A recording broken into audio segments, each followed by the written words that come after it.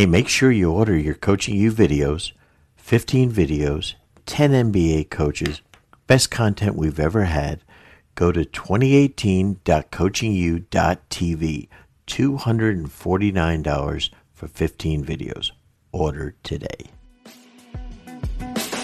Hey, let's take a second to tell you about one of our partners, Dr. Dish. Dr. Dish basketball shooting machines are the most high-tech and durable basketball shooting machines on the market today. Each shooting machine was designed specifically for high-repetition training to allow players to improve through technology. Dr. Dish offers game-like training to give hundreds of shooting reps in just minutes and to provide powerful analytics to help players improve their game. Dr. Dish has also introduced Skill Builder, which is the first of its kind in basketball shooting industry that enables coaches and players to stay connected, design and upload training exercises that combine shooting, conditioning, and ball handling into one complete workout, and instantly receive feedback on their workout, allowing for real-time adjustments and improved performance. It is without question the most innovative basketball training machine on the market. It's been the official shooting machine of Coaching You for the last 2 years. To learn more about Dr. Dish, log on to drdishbasketball.com or follow them on Twitter at drdishbball.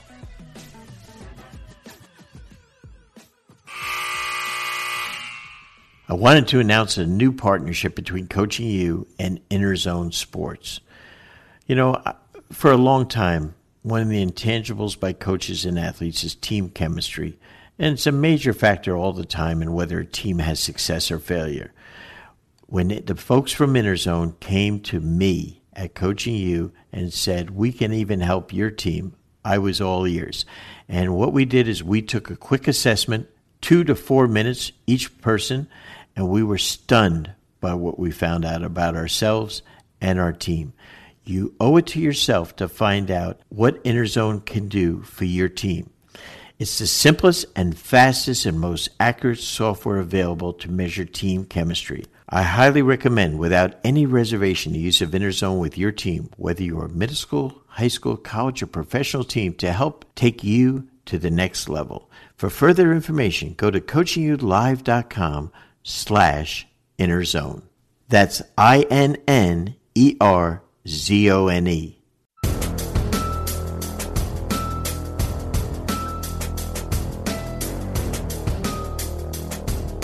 Hey, welcome to another Coaching You podcast, and this is the coach, Brendan Sir, and a special edition today of our Coaching You podcast.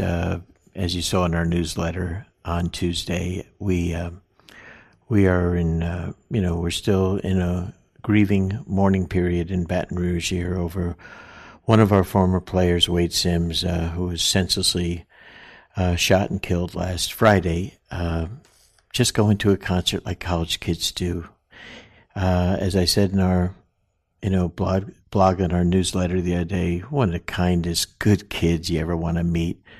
Also on the court, toughest, smartest, most competitive guy you ever want to coach. And all comes from his mom, who's a superstar woman, Faye, and his dad, Wayne, who was a great player for Dale Brown and a champion in his own right. And frankly, Wayne was probably one of the toughest guys to ever play here at LSU, and it's obviously that he had his son had his DNA. But I'll tell you, it's broken us up. But I wanted to just, deliver a message today to our podcast listeners around the world, frankly, in that no matter who you're coaching, the power of coaching and the influence and what we have to do in these troubling times of terrible political correctness and things like that, that you're a voice of reason, you're a hope that's out there. And I've enlisted one of my mentors and longtime friends, the Hall of Famer Dale Brown, who's just, was Shaquille's coach and was Wayne Sims' coach, and also the coach of so many other great players here that have gone on to play in the NBA. This is a guy that's reached out and been a civil rights champion for years and has been about prison reform and things like that, trying to help. I just feel so deeply, and I asked, when I talked to Dale the other day, to help to console myself. I thought about that this might be good for coaches. I deliver an opening statement, and then Dale rolls as only Dale can. So hang in there. Listen to the whole thing. I think you'll find it to be incredibly, incredibly encouraging. And then I have a little message at the end. But again, I think it's important as we're in practice right now to think about coaching people. The great Dale Brown. Fast Model Sports is the world's most versatile basketball coaching software to help power your preparation. Fast Model has developed the industry's best coaching software, including the #1 play diagramming and playbook software, FastDraw. FastDraw bridges the gap between whiteboarding and the digital world with an incredibly easy-to-use interface that can be used on both your computer and your iPad, providing maximum portability for your own personal play and drill database. Doesn't stop there. Along with FastDraw, they have other great programs such as FastScout, which I have used, which helps coaches create clean professional scouting reports customized for your team. Fast Model is trusted and used by every NBA team and WNBA team and 85% of Division I college teams and over 8,000 high school and youth teams from over 75 countries around the world. In addition to a great product, they also provide basketball coaching resources through their blog and Playbank, which features over 5,000 free plays and drills for their online coaching community. For access to these plays and more information, visit fastmodelsports.com or follow them on Twitter at FastModel. Hey, welcome to another special edition of Coaching You podcast with our special guest today, the incomparable Dale Brown. Welcome, Coach, again to our show. Thank you, Brendan. You know, you and I spoke the other day. As I told you, I was awoken last Friday to a phone call from a buddy of mine on the West Coast and, a coaching friend, David Patrick, Ben Simmons' godfather. And he, he's telling me how practice, I'm expecting him to tell me how practice is going at his new job at UCR. And I'm saying, how you feeling? And he goes, I'm sick. I'm just sick. And I'm saying, geez, man, you're a young guy. You shouldn't be sick coaching after 1-2 days of practice. He says, no, I'm sick about what happened. And I had no idea. It was 7:38 in the morning. I had no idea what he was talking about. And then he explained to me that what happened to our, friend Wade Sims, in all my 45 years of coaching, Dale, I had never had a player, I don't think, ever killed on me. I've had players pass. I've had players in car accidents and drownings and stuff, but I've never had anything like this. And it shook me to my core because when I came to Baton Rouge, as I told you the other day, to interview with Johnny Jones to become the associate head coach at LSU, the first three people I met were Wayne Sims, your former player, his wonderful wife, Faye, and their son, Wade, who was going to be a senior at University High School here in Baton Rouge. And so they were my first people I met. And they're related to Johnny, and I got a chance to coach him his freshman year. And when you get to coach people, you get to make an impact in their life, and they make an impact in yours. Right. And so my whole purpose at Coaching You now for years has been, how can we change the world through coaching? And I know people laugh at me when I talk about that. And, but I mean that. We have such an incredible role.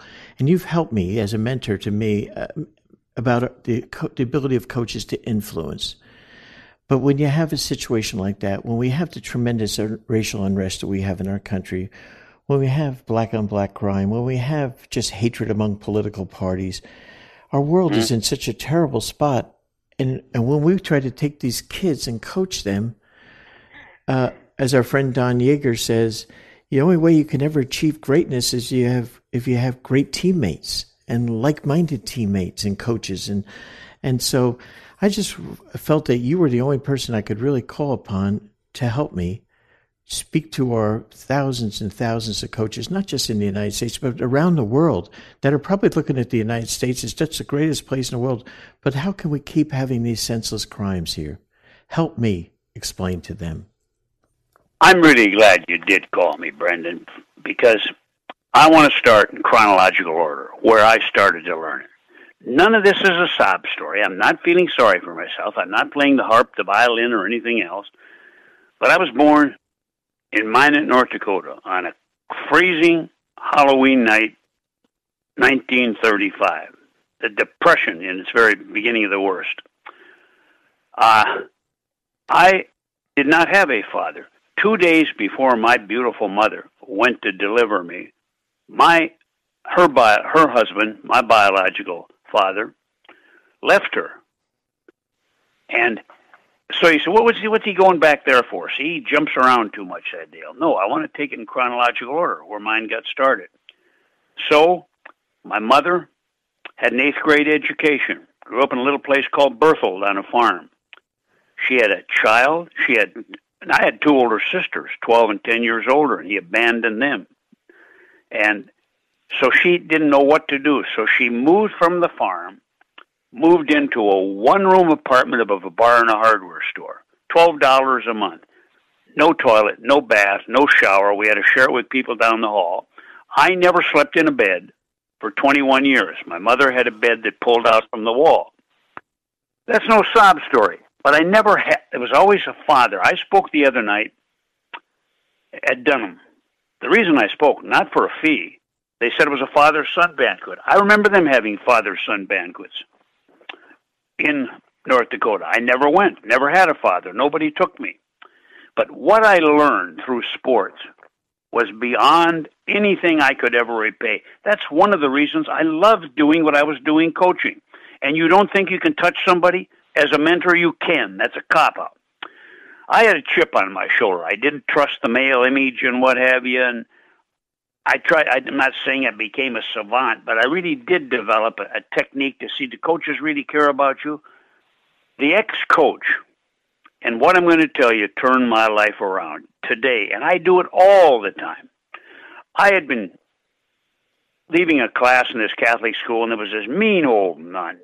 And she couldn't hear. She'd hit you in the back of the head with a ruler, no personality. Maybe she should have hit us in the back of the head, hit you on the hand.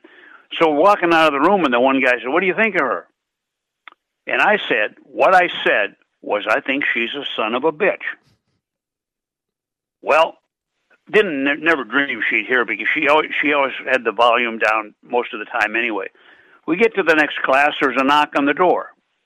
Now, it's the coach, the former coach. He happens to be, of all things, a mentor that I never dreamed I'd ever have. And I heard him say, "Is Dale Brown here?" He'd won a state championship, this guy. I go out in the hall, and he said, "What just happened in the last class?"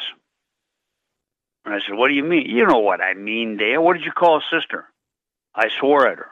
"Oh, that's what you said, swear at her?" Now he's in my face. "What did you call her?" I didn't want to swear in front of the priest. And I said, "I called her an SOB. "That's the word you used, SOB?" "No." "Well, what did you call her?" Now he's in my face, and he's kind of got my shirt twisted up. So I had to say what I called her. Well, he didn't mean to, maybe, but he kind of knocked my head against the locker. And his upper finger cut my lip. And I could feel blood. Now, yeah, typical man. I folded my fist, Brendan. I remember the day and stance and everything. I thought, as soon as he lets me go, he was a Catholic priest, Roman collar or not, I'm knocking him across the hall. And he starts to squeeze the back of my neck tight with his one hand. He got my shirt. He finally lets my shirt go. Then he squeezes my neck, and he said, "Dale Brown, I want to tell you something, man. You can really make something of your life. I love you, Dale." And he turned and walked down the hall. Now, Brendan, I 76 years ago, and I get emotional. I turned, I looked at him, and I say, that is the first man that ever told me he loved me. It just undressed me, and it did something to me. Then when he'd come to the games, he'd always stand by the water fountain. Mm-hmm. This guy, I could jump higher and faster and run quicker. He just became a male. There's kids, I needed somebody like him. I wasn't looking for him because I was too independent and defensive. Then, the other lesson you can learn as a coach from what children can learn from a coach, let me tell you what else I learned from him. And then we'll move on to the further life.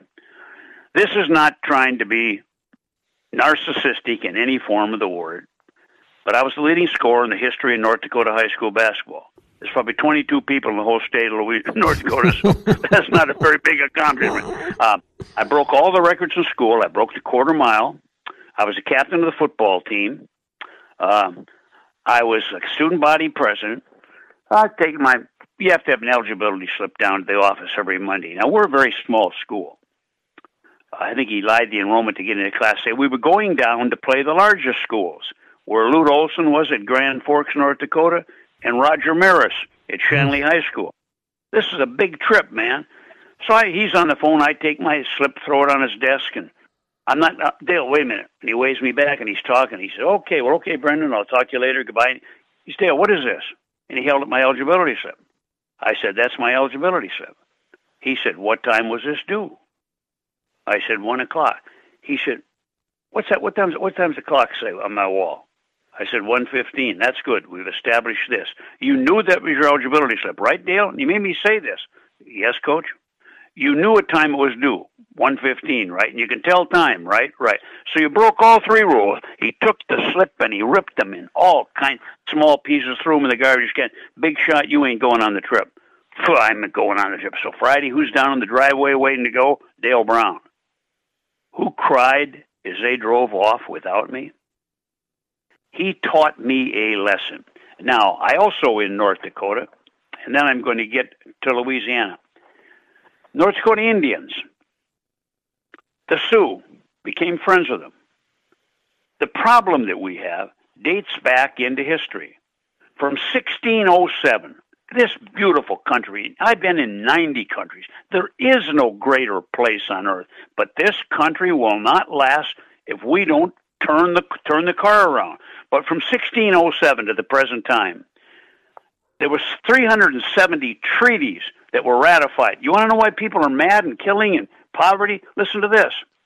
370 treaties with the Native American Indians. The U.S. government proceeded to violate every provision in every one of them. That's a perfect record of shame. So what did we get out of it? They stuck them on reservations. What have we got on the reservations? Alcohol, drugs, suicide, rape, children with no fathers, abused. We can go down the line. We've perpetuated them by putting them. We've given them a long trail of tears. They're the most cheated, neglected, abused, and forgotten people. I remember growing up, I heard the other damn Indians that are lazy. No, they weren't lazy. Sure, there's lazy whites, lazy blacks, lazy pinks, lazy women, lazy men. They just didn't have a chance. Now, our situation, where it's gotten to now, I go back to 1972 when I came, never been to the South, did not have a good picture of the South. I remember James Clark, Selma, Alabama, having a gun in his back, and I wrote a junior high school coach. I wrote him a letter. But I came down, and I met a man that I fell in love with, an athletic director. There was an ex-football coach, Carl Maddox. Beautiful man. He said that I was going to be one of 5 assistants in this country and one of 5 head coaches in this country. So I come down for the interview. And everybody told me, don't come here, man alive, that's South. They got this, they got that. They're never going to be any good in basketball. It's a football place. So he had 3 men on the selection committee. One of them is still living, Ned Clark. And the first man asked me a question, big Southern gentleman with Coach Dale Brown. He said, he asked me, why we should hire you? We've never had any long periods of success here, fleeting moments of greatness with Bob Pettit and Pete Maravich, but why should we hire you? Why are you any different? And I gave the following thing. I said, sir, I'm not sure you should hire me at LSU because nobody's asked my philosophy. So let me tell you what my philosophy is. Now, I wasn't some cocky guy that had a job. I was assistant at Washington State, and they offered me the head job, but I didn't want to stay.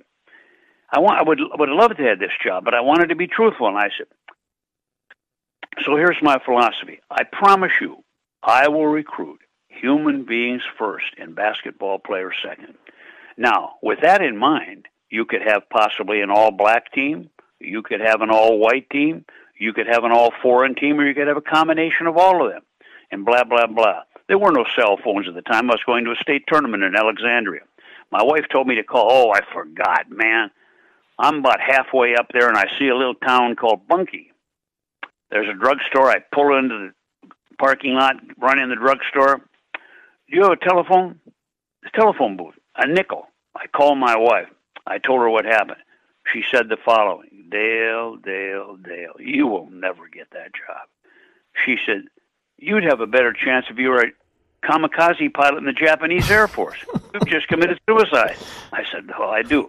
So to back it up, I was hired under the pretense, not to have, there was no numbers of blacks, whites, or what have you, but I was hired under the pretense to build a program. Well, LSU was the last bastion of racism. Collis Temple was the only black basketball player on the team. Now, initially, things went bad early. I got death threats on my life. My wife got obscene calls. One night at 1 o'clock, coming back from a basketball game, I always check my message. I went up and terrible. I won't repeat the filthy words what they called me, but I'll tell you, I know where your grandson sits and your daughter. They come to the game. They're dead sons of bitches. I went through that. Now, immediately you can say, see, that's what all the white people are like. There are some sick white people, like they're sick black people. But do you know what I found out? That number was so small. That was like 10%. How they were embraced, how our players were embraced by the fans, and families, and took them into their home. But the problems we have right now, how are we going to solve this? Now, I have a solution. I think it's a solution. We have to understand. We have to be sensitive. Only thing we see are the murders. I can't tell you the number of beautiful black friends I have, from FedEx drivers to painters to doctors at university and head of the law school. It's Southern, whatever.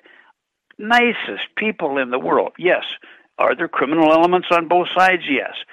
But we have to understand this. Before we can move, we have to have a dialogue. We cannot be afraid. Brendan, I'm not afraid to talk. I'm speaking from the heart. Now, the four old cliches we've used way too long are not the answer. Pills, prayers, police, and prison. No, that won't do it. There's nothing wrong with prayer. Are there some hurdles? Yes, but let's talk about the past and then come into the future. Now and then the future can be. You grow up under this, and I'm not saying that you have to move from victim to victory, and I know how to do it. African Americans have suffered through 250 years of slavery, 90 years of Jim Crow, 60 years of separate but equal, and 35 years of racist housing policy. Now, until we recognize that and admit it and sit down together, I'm so sick of partisan politics and turning on, and this governor says this, and this mayor says this, and this senator does it. We have to talk to each other. We have to talk about the problem. What are the problems? The problems are I've got. If I can pick up the phone right now, and some of the most, Dr. Harry Edwards, Kareem Abdul-Jabbar, Shaquille O'Neal, all prominent blacks fighting. But we talk candid. Black people all over this nation, they fear the violent, dysfunctional behavior. It's made murder the number one death for all black males between the ages of 15 and 34. And sadly, 90% are killed by other blacks.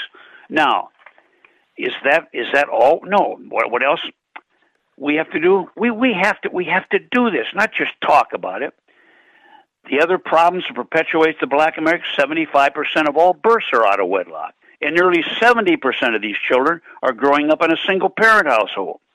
Education's another major problem. Less than 50% of black males from high school and 75% of crimes are committed by high school dropouts. Now, Martin Luther King, he had the answer. A man with great strength, he said, quote, "If we are to change a system that needs change, it only happens through education, justice, and unity. As long as the mind is enslaved, the body can never be free. There isn't any Emancipation Proclamation, no civil rights bill that can bring about emancipation. We have to bring about our own Emancipation Proclamation. It starts with education. Is it being done? Yes, it is being done in this town. I know a bunch of people. I know Lyman White. I know Earl Hill. I know Rudy Macklin. I can name you.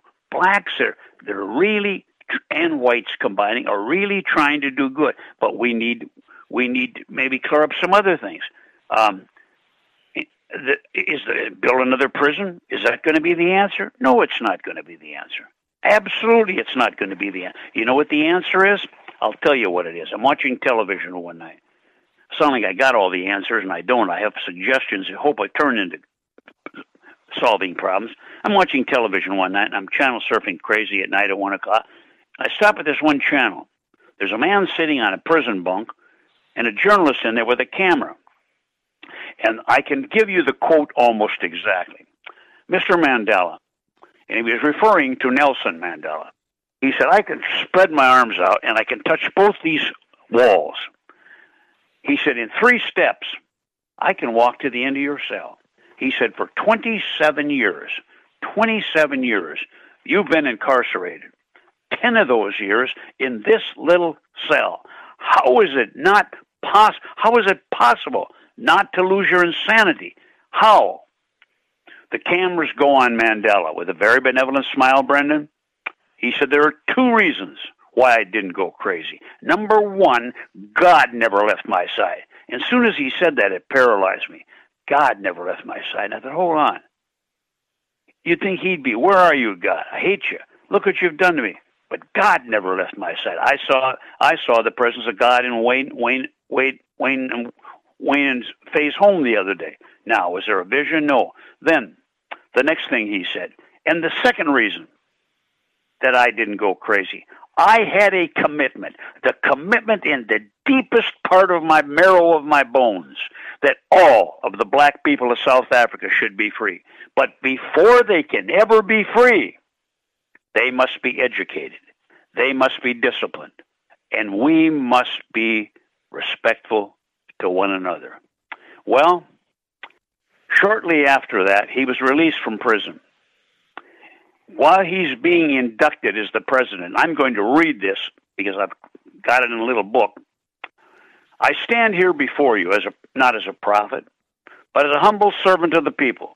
I've paid the price for forsaking some of life's pressures to give freedom to all of you black people. However, now, it's up to us. We can no longer continue to blame others. It's up to us. Discipline, education. We have to be respectful. And the secret, education is the most powerful tool you can use. Collis Temple, the first black athlete here, his dad and mom, C.B. Temple and Shirley Temple, they told me, teachers tarred and feathered in Kentwood, Louisiana. Now, put that out of your mind. Wouldn't you be bitter? I hate to say this, but I wish I had the presence of a John Wooden or a Martin Luther King. I'm kind of a bull in the china closet, been fighting for my mama since I've been 10 years of age as a man. But I wish I had their feelings and their love and how they can hold themselves. I probably would have been dead had I grown up in the South in 1935. The other day I went in to get some blood work, Brendan. 2 older black women, beautiful. They must have been 90, I swear. They looked like twins, and they were dressed so nice. They were sitting in a chair, and they didn't know who I was, and I didn't introduce myself. I said, well, good morning, ladies. I said, you sure are dressed nice. Oh, well, that's what Mom always told us to do. And I said, you 2 look like twins. We are. We're sisters. How old are you? They were 90. I said, oh. I said, tell me about growing up in Louisiana in 90. Oh, Coach. And they weren't mean. Oh, Coach.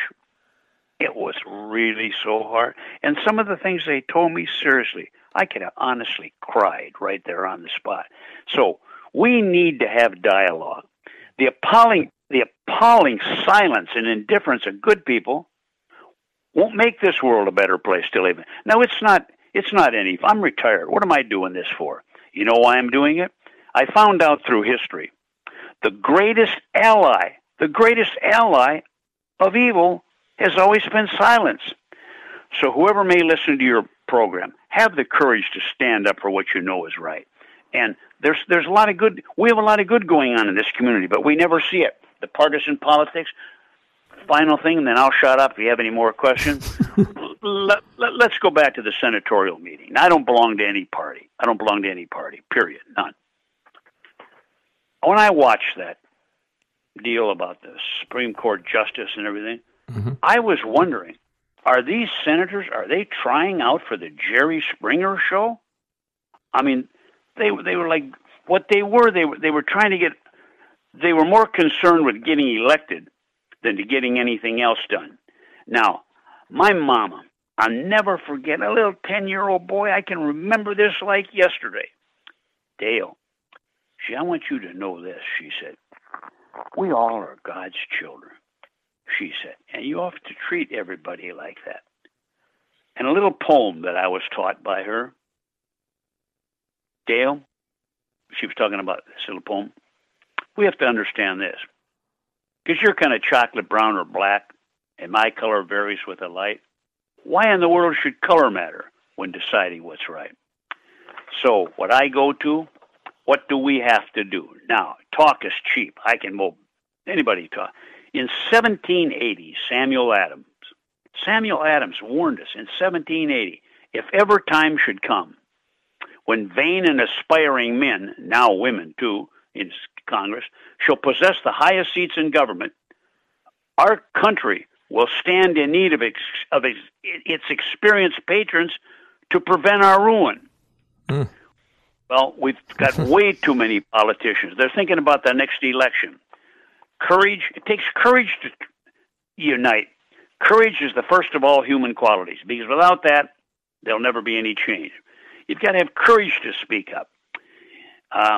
And I hope this beautiful young man's death, I hope this just isn't something in a week or 2 weeks. Oh, it's going to be forgotten, and where are we going to go from here? But here's what we have to do. We have to find these children that don't have a father, get them involved. And I know people are doing that. I know the leagues, but we need more state support and federal support, and not just do it one night and quit. I'm mentoring several people right now, okay? They are absolute delights to mentor. They were defensive at first. I'm not getting paid. I'm not publicizing it, advertising it. The thing Shaquille called me the other day, 5:30 in the morning. Just emotional about Wayne, his teammate. He was going to try to get to the funeral and tell Wayne and about his son. But the thing that I know, the way we're doing things, you want to do things right. Okay, you coaches listening out there, you want to do things right. Here's what you do. Years ago, the Boston Red Sox, old Fenway Park, they used to have an ecumenical meeting every year with all the businessmen. It was about brotherhood and all that, and they brought priests and rabbis and, whoever it was, Protestants, the whole group. They brought him in and they talked. And so it's the general manager of the Red Sox. Was it O'Connell? Was that his name, O'Connell, Brendan? I'm not sure. I was a Yankee fan. I want to say it's O'Connell, but anyway, that's not. He was the last one to speak, and he said, you all hear talking about brotherhood and teamwork and all that stuff. He said, you know what I suggest we do? We go look out them big bay windows over there. A few miles down the road, there's a building called the Boston Garden. He said, we're talking about unity and brotherhood. We should go down there and talk to them about it. He said, you know why? He said, they have won more NBA championships than any team. You know why? I'll tell you why. He said, they got blacks on the team. They got whites on the team. He said, they got all kinds of people on the team. They got Protestants on the team. They got blah, blah, blah. And he said, they got Catholics on the team. And by the way, they're coached by a Jew. Now, maybe we should learn from them. Well, maybe we should learn from. If you're going to get all defensive, you're going to see those fools arguing and shouting at each other. Hey, you can.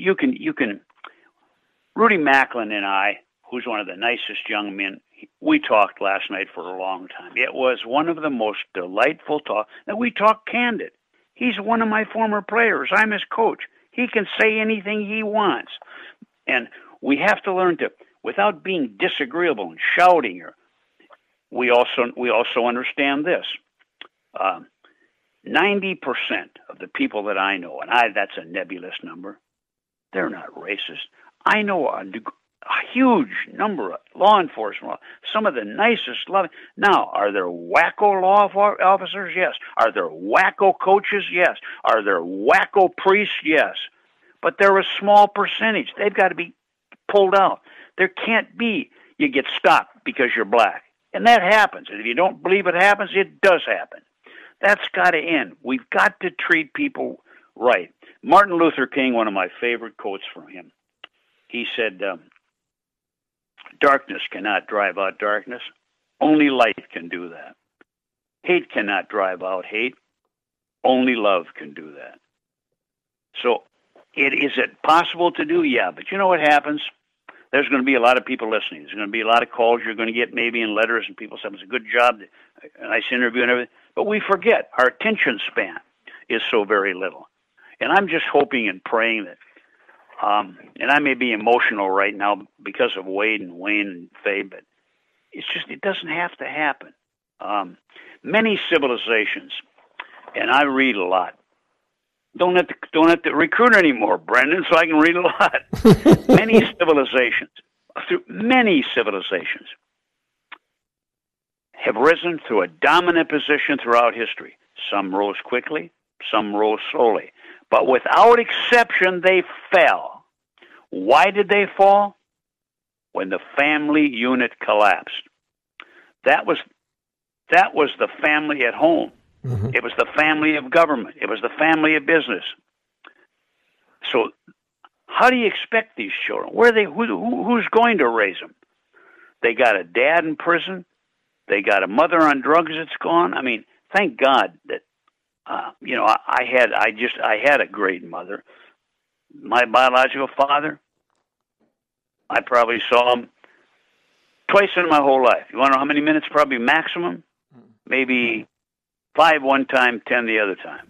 Wow. Never told me he was sorry. Now I've forgiven him. He's moved on. He's died and everything. But we need to call an ace an ace. That's why I love Sigmund Freud, the father of modern psychology, and William James, considered America's greatest philosopher.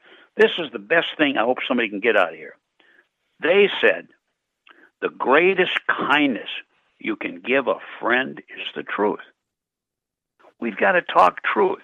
And even if you don't agree, we can talk back and forth instead of hiding or pretending. And where are the people talking up? Everybody gets comfortable. Everybody gets, you're making $10 million. You're going to complain about the NCA or racism? You probably know.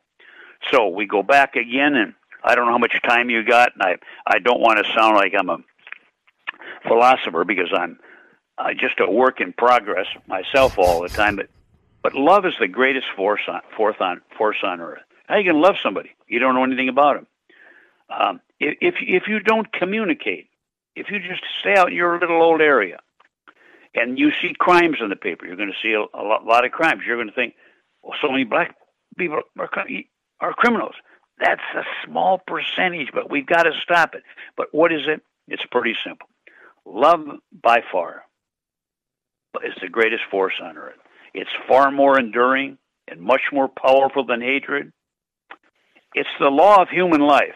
As certain as gravity, Brendan, to live life fully, we've got to learn to use things and love people and not love things and use people. Love is life. And if you miss love, you miss life. Now, when the power of love overcomes the power of the world, then and only then are we going to find peace, love, and happiness. No man, as I told you, ever told me he loved me until that guy did. You know what I do now? Every chance I get to tell a player. I had a coach in the SEC, an African-American coach. We're at the Final Four one year. He says, Dale, don't get mad at me. He said, I'm going to say something to you. He said, you always used to say you loved me. And I thought, damn, is that gay or what? And he said, now I understand. He said, I'm saying it to everybody. Well, that's great. I think that I remember a song years ago by Lou Rawls. Number one hit was Love Brings So Much Joy, It causes so much pain, and it's a mystery that no one can explain. But the truth is that true love, if you don't have love, then you have a life without joy, peace, friendship, unity, or spiritualism. And then, final thing. Do you think that these politicians, and I'm not indicting all of them, but I'm indicting the fools, yes, I hope my telephone call is recorded and they'll take this into the Senate room and call me in front of a Senate hearing. The fools that got up there with a closed mind, it's stupid that they can't communicate. We have to have the ability to communicate.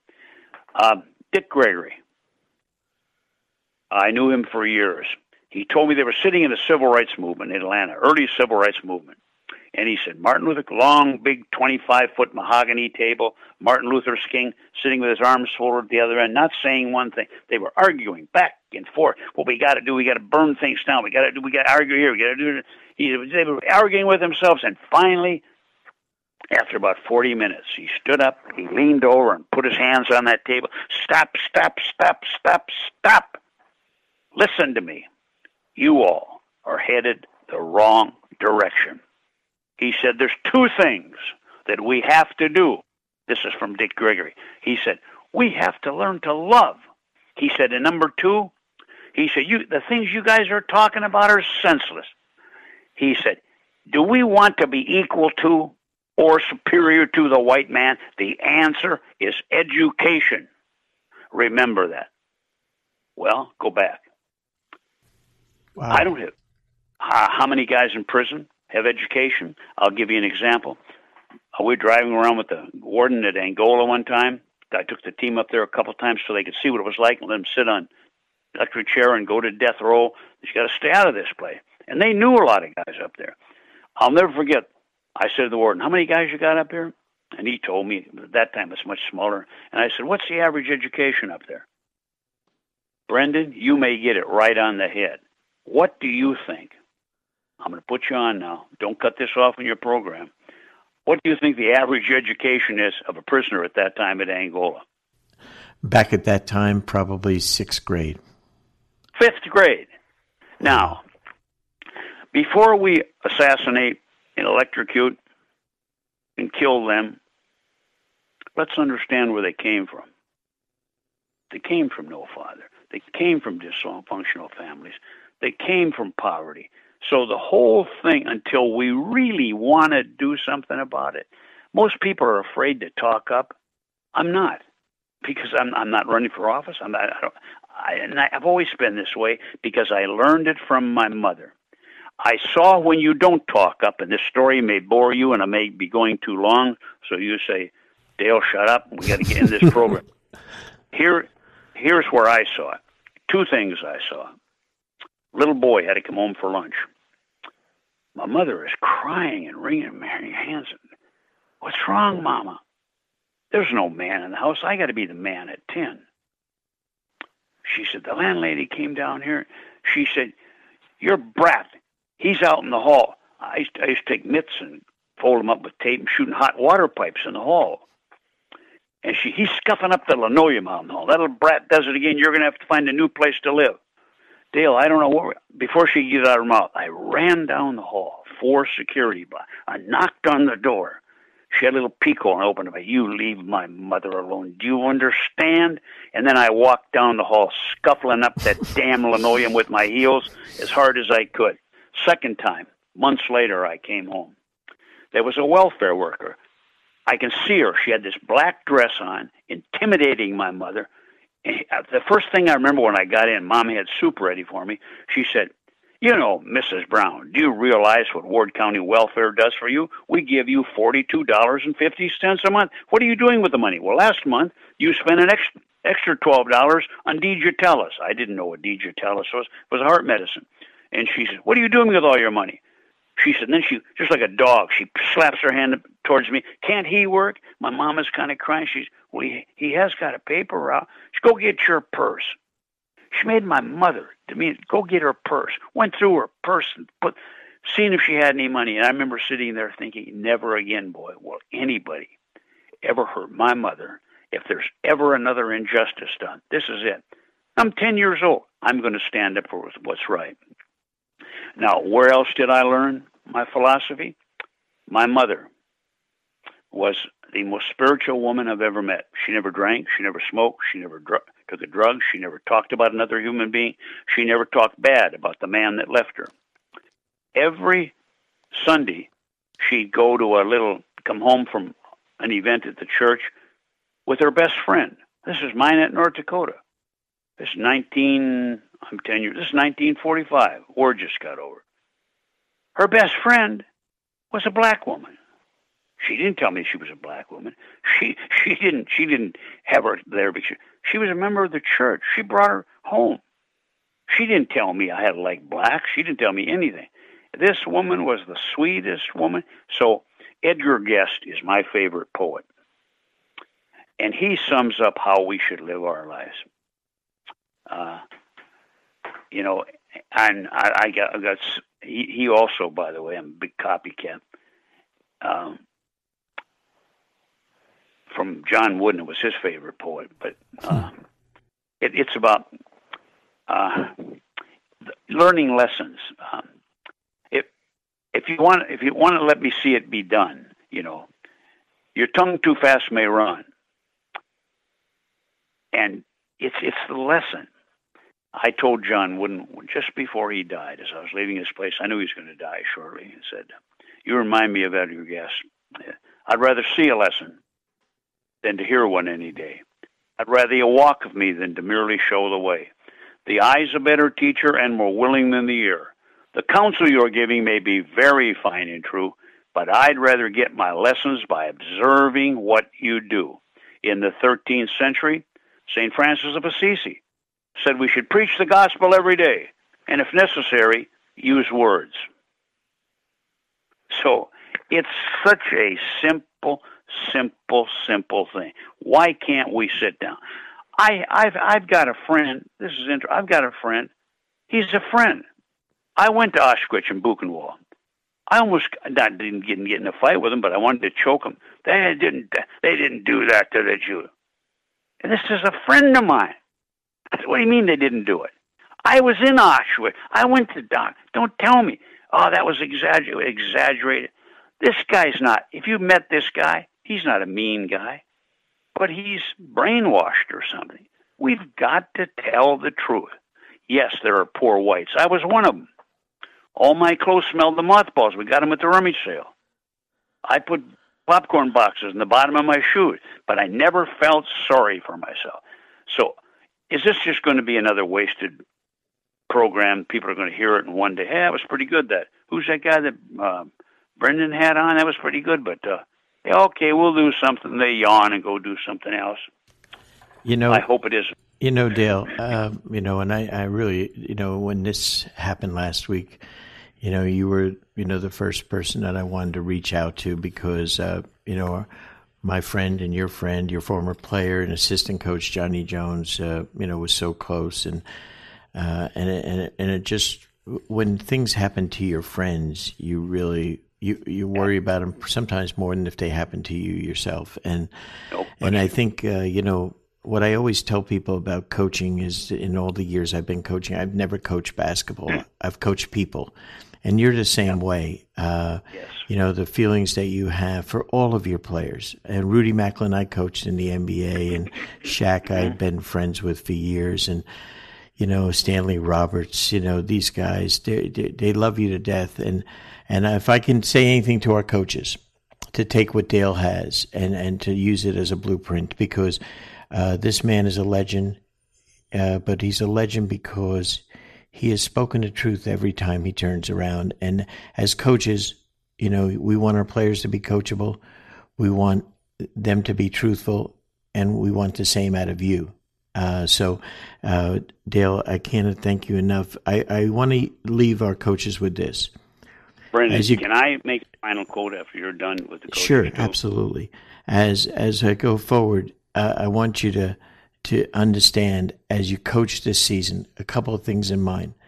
As Dale said, I want you to love your players, to serve them, and to care for them like they're your own. The best part of having a team is they're part of an extended family of yours.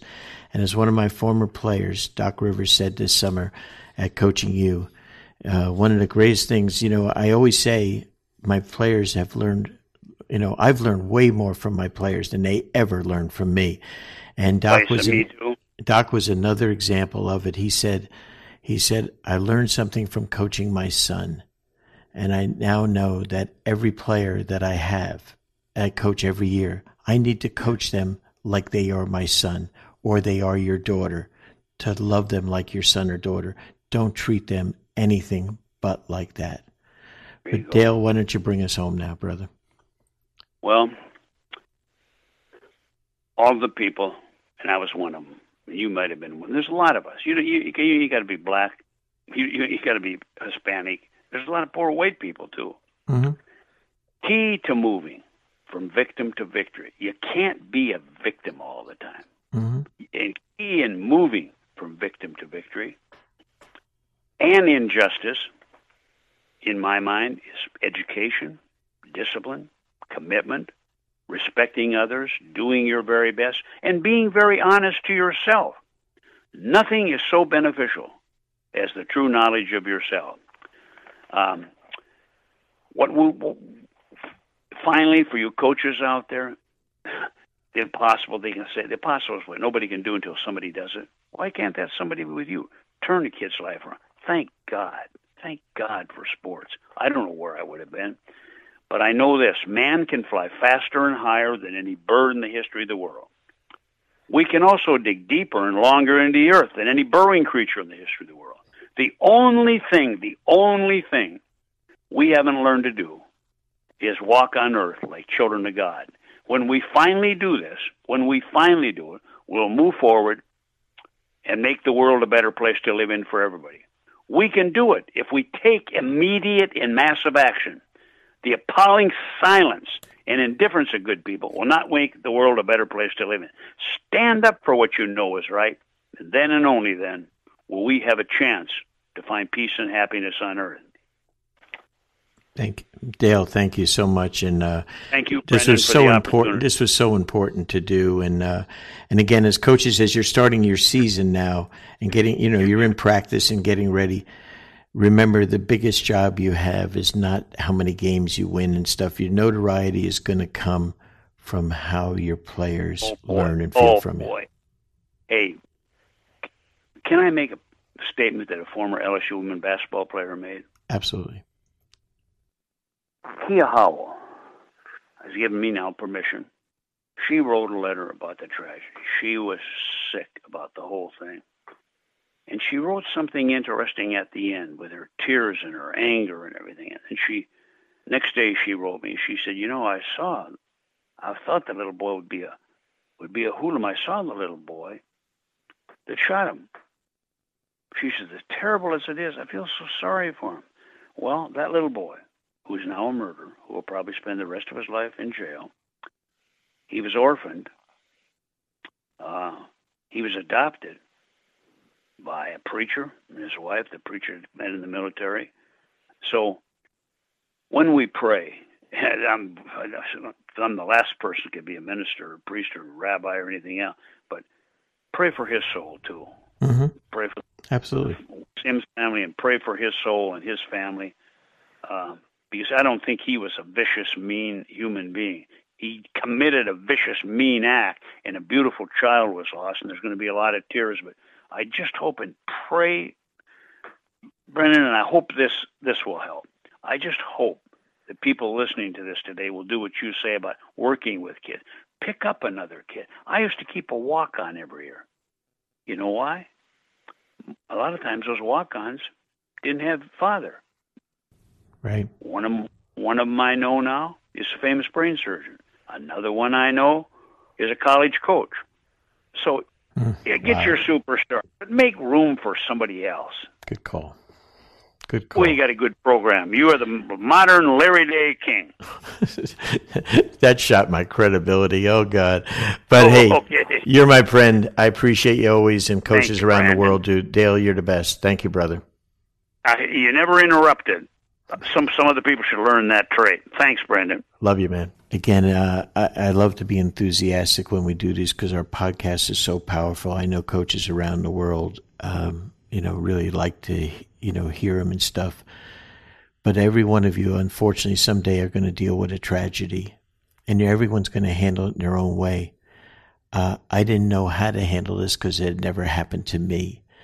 My prayers are with Will Wade, the coach of LSU, and his staff for handling things with their team this year. It's a very precious and sensitive time for those young people who had one of their friends taken from them just a week ago.